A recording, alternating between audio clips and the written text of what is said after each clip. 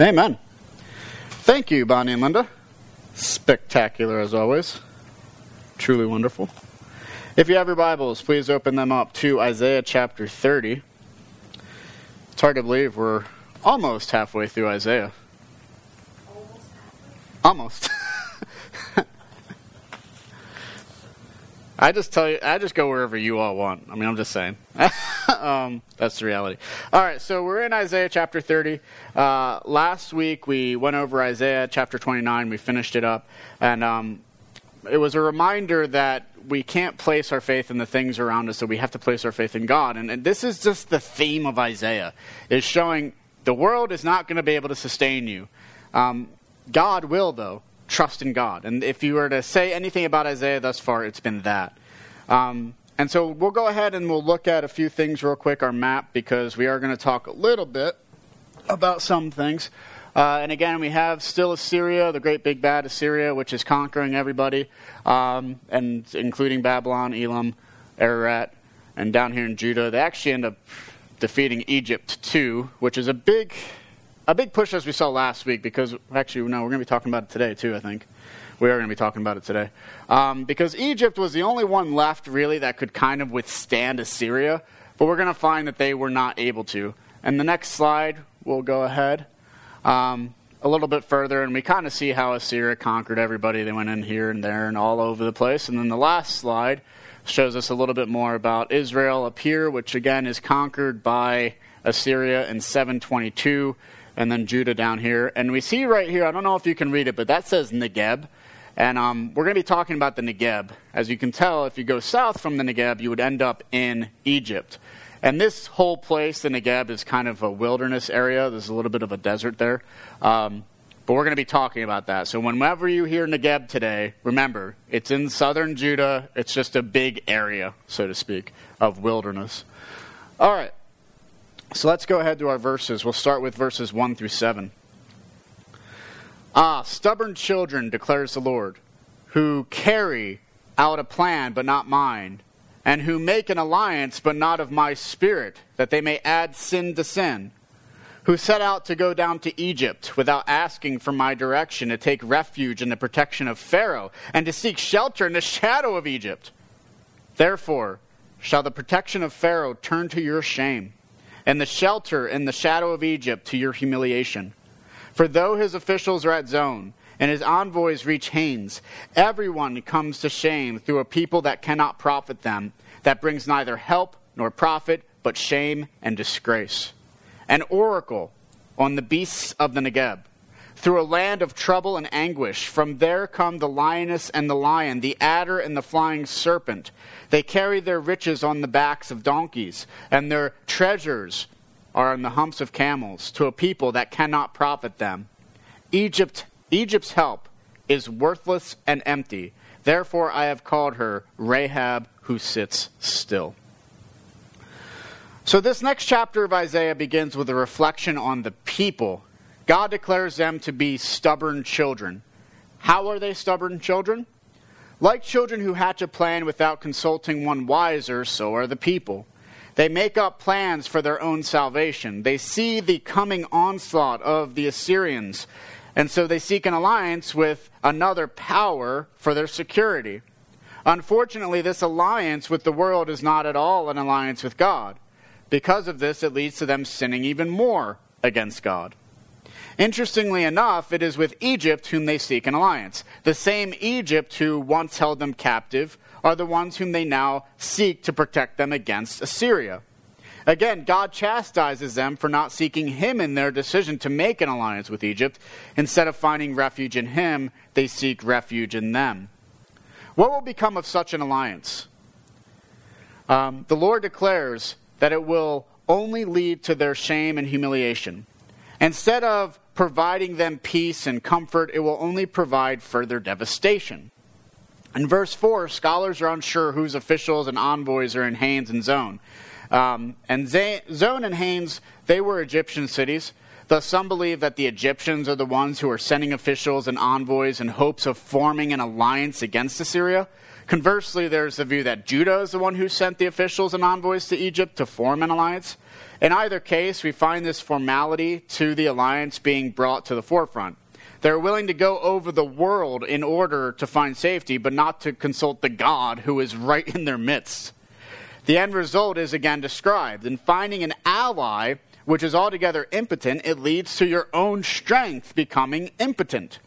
Despite Egypt's prestige, they are not nearly as powerful as they had once been in the past, and they are unable now to provide any assurance for salvation for the people. Thus there is no profit, there is no gain, no help, only shame and disgrace. Isaiah then utilizes a number of metaphors to describe Egypt. He describes the journey to Egypt as it was once described in the Exodus away from Egypt. The same road that led them away from captivity, they are willingly taking again back into it. The road they tread is dangerous, yet they bring fine gifts.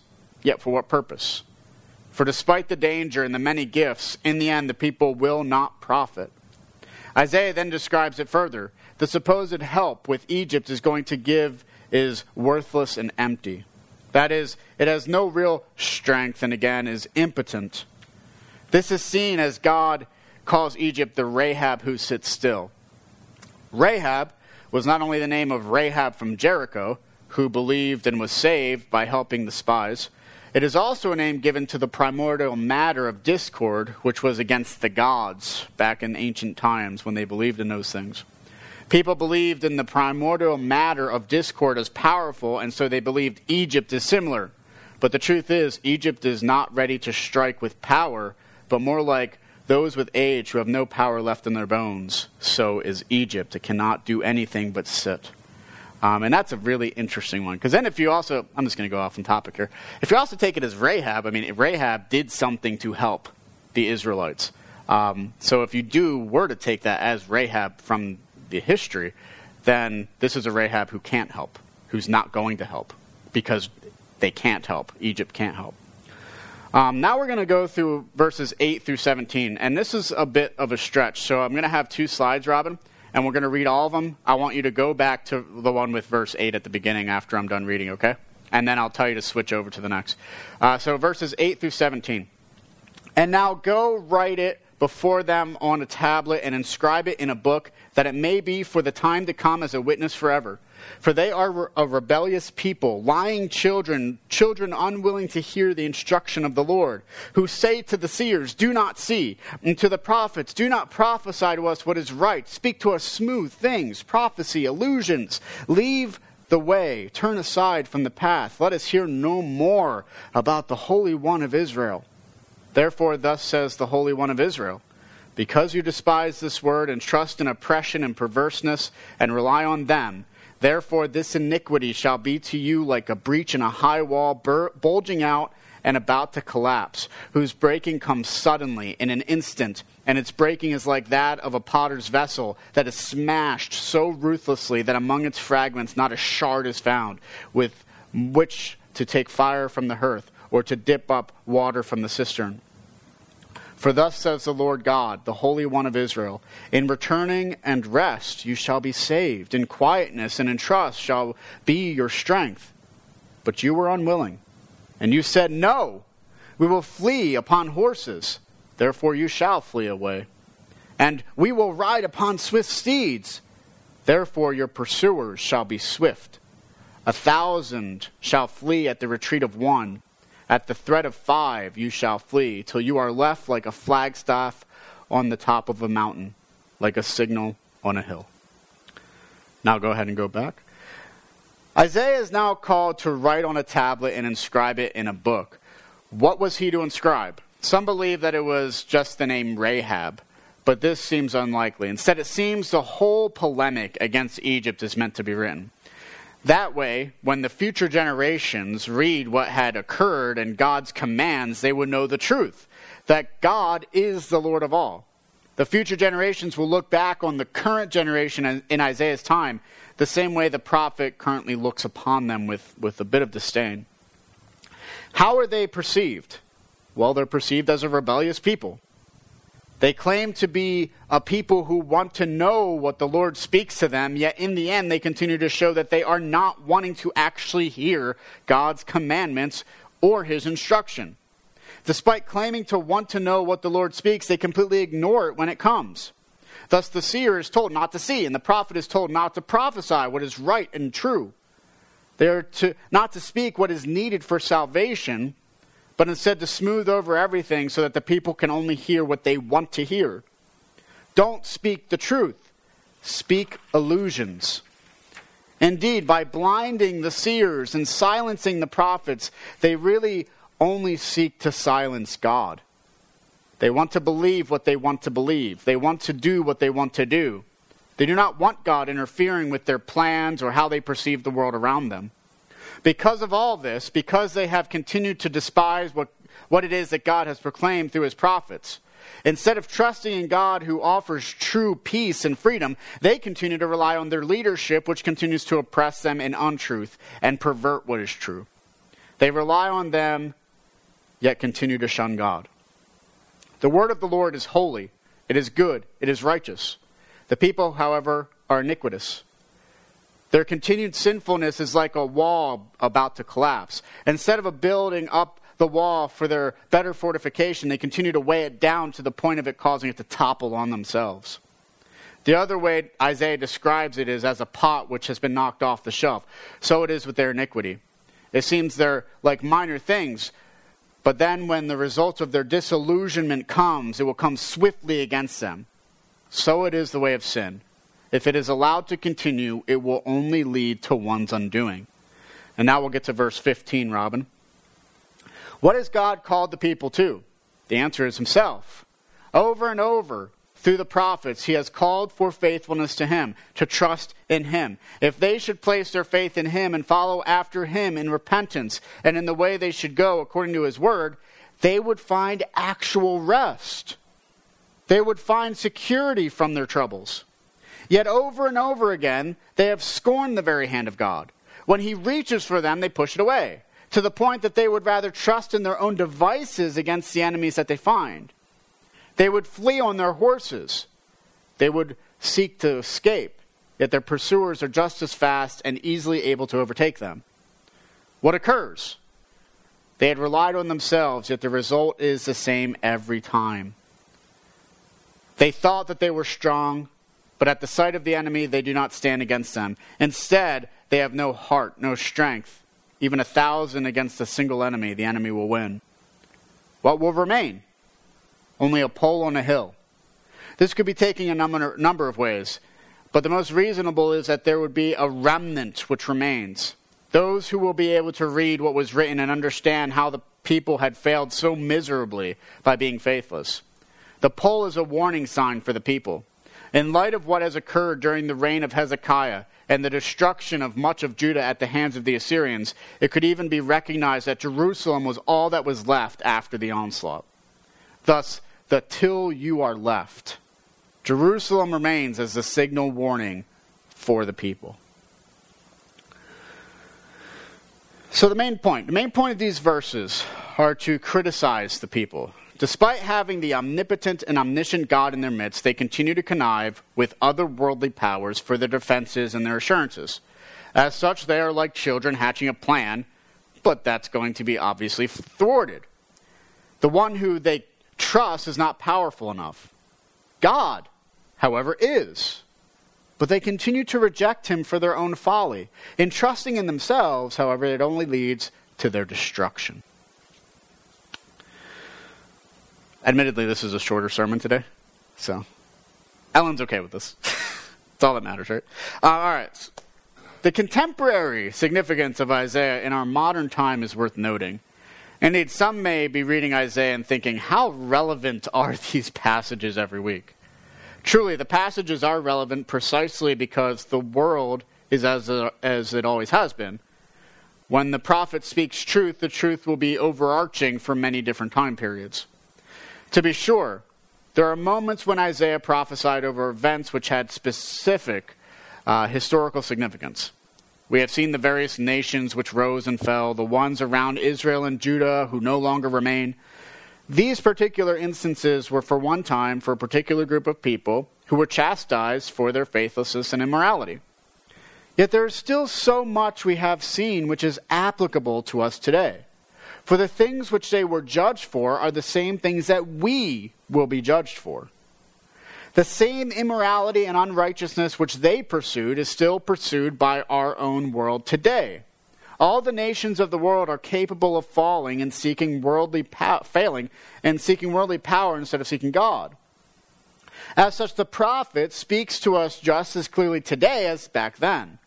Isaiah recognizes the significance of this, as what he is told to write down was not for his generation alone, but for those to come, that they would see the truth and seek after God instead of the things of the world, which their ancestors sought. The question we must ask is, have we been doing well in this? Have we continued the trend, or have we been able to break the mold when it comes to seeking worldly power? Because it is easy for us to make alliances with the world. It is easy to see what the world provides and desire it within and without. Yet what did God call us out of? Did he not call us out of the world to a new life? Did he not reveal himself to us to transform us according to his word? Has he not given us his Spirit to dwell within us? Has he not given us the truth that he exists and that he speaks and that we are made in his image? Returning to Egypt, what a concept. And yet how often are we also more than willing to return? For Egypt, the world, with its long shadow, tells us it is safe and secure beneath its wings. Yet at what cost but our very soul? So it is with this world and the deceptions within it.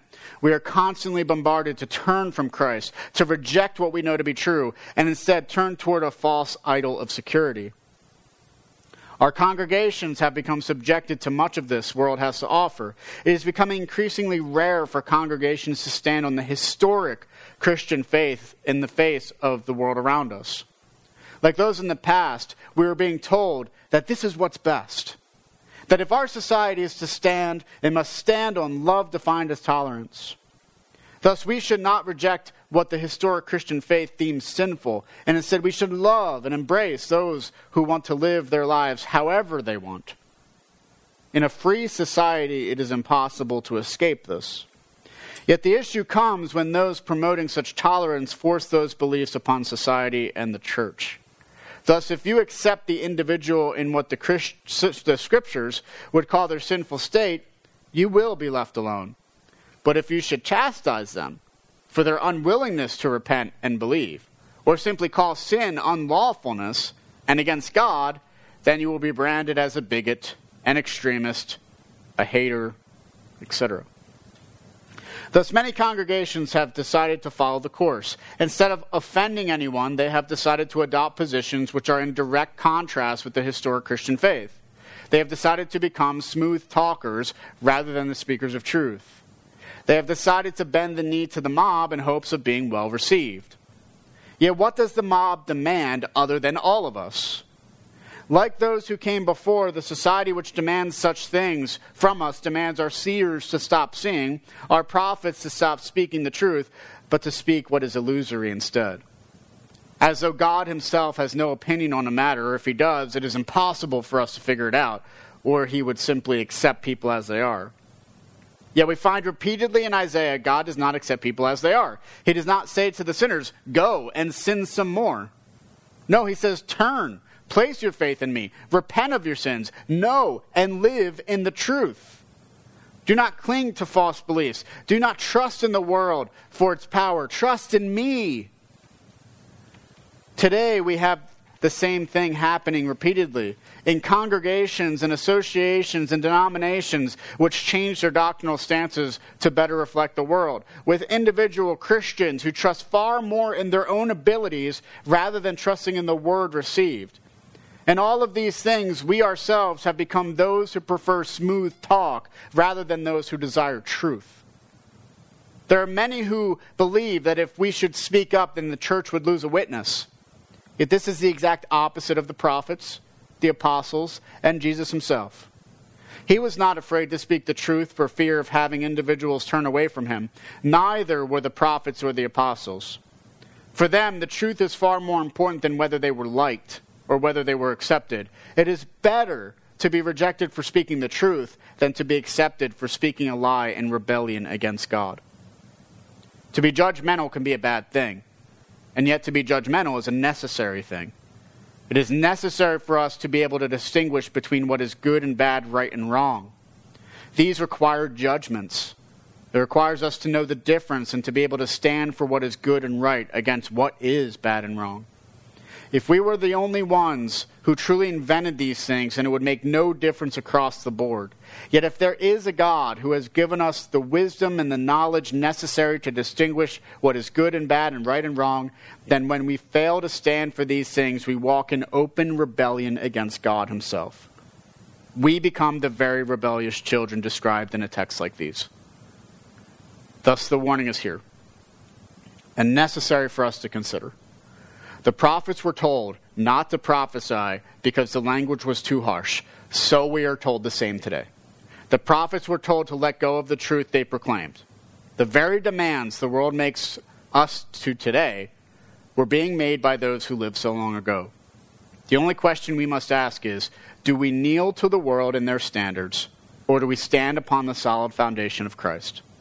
The option remains ever before us, to speak the truth or smooth talk. Both come at the cost of our very souls.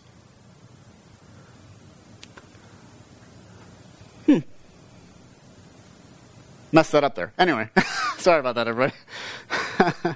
Anyway, so I think that this leads to the gospel pretty clearly. All of Isaiah has in so many ways. And the gospel begins with our origins. We are created in the image of God. The fact that God, the creator of all the cosmos, of all that we see, when we look up at the night sky and we see those magnificent, beautiful stars, and we consider the grandeur of all this universe, it's amazing. And yet he decides that in humanity, in people like us, he's going to place his image. I mean, you're so much more important than all of those things. God loves you as his children, as his most special of created things. And it's wonderful because of this we're able to have grace, peace, mercy. That we all have personhood. And that in the end we're all have dignity and sanctity and worth to life, no matter how old, no matter how young, no matter how big, how small. And we can all be redeemed. Now the problem is, of course, that we need to be redeemed. The problem is that with that freedom of choice comes what we see in today's text, where we go back to Egypt, where the people who had once been enslaved by this people goes back to that power because they believe that will save them. We have that same problem today. Christians in the Christian community can have that same problem today, whether it be sexualization, whether it be drugs, whether it be political power, whether it be any form of worldly power. It is possible for us to turn toward it for our salvation instead of turning to Christ and relying on him for our peace and assurance. And then when you also take into the fact that we all sin individually, we lie, we cheat, we steal, we murder. There's something wrong with humanity, and we see it every day, and we keep on seeing it every day. And we're deserving of judgment, just as they were deserving of judgment. We're no different than those who came before us. The temptations are there, and we follow into those temptations. But that's where redemption comes. Because despite the fact that we do fall into it, and despite the fact that we have failed God miserably, just like everyone in the Old Testament, God sent his Son, Jesus Christ, in time, space, history, and flesh, to live, die, and rise again. And in that, in his perfect life, we find complete and total righteousness. It's interesting, if we interpreted this right today, that Jerusalem would be the signpost. Jerusalem is the signpost because that's where Christ died. Interestingly enough, on a tree. The signpost of all ages, I think. And so it is that in this person's death, in this death of Jesus Christ, and in his rising again, we find God himself, and we're able to see God himself. And his Spirit comes upon us if we should believe. And we're able to walk in a different way than what the world wants us to walk. We don't have to walk in the wilderness of the Negeb. But instead we can have truly green pastures. And whereas the world is surrounded by desert, we eat and we drink from a table that is full. Why would we want to go back to Egypt when this is in front of us? And where does it lead? It leads us back to all that is good, Jesus. It leads back to all that is good, God the Father, in step with the Spirit. Isaiah is giving us a warning every week. I think it's time for us to start listening. Let us pray. Father, we thank you so much for what you have accomplished through your Son, Jesus Christ. We thank you, too, for your prophets, for those who you sent to proclaim the truth. Because, Lord, we are in need of the truth. We are in need of prophets, of seers who will not stand idly by and be silenced by the world, but we need people who are willing to stand firm on the foundation of Jesus Christ. And Lord, this world needs it. And so, Lord, we rejoice because you have not called just a few people to this. You have called your church to it. And we are all able to partake of this glorious feast. We're all able to partake in speaking the truth. For we are all a royal priesthood. And so, Lord, I ask that you would give us the strength, that you would continue to give us wisdom and knowledge, and that you would continue to provide us the faith necessary for us to keep on to be steadfast. For, Lord, you are truly wonderful, and there is no one like you. We thank you. In your Son's name we pray. Amen. Please rise as we sing our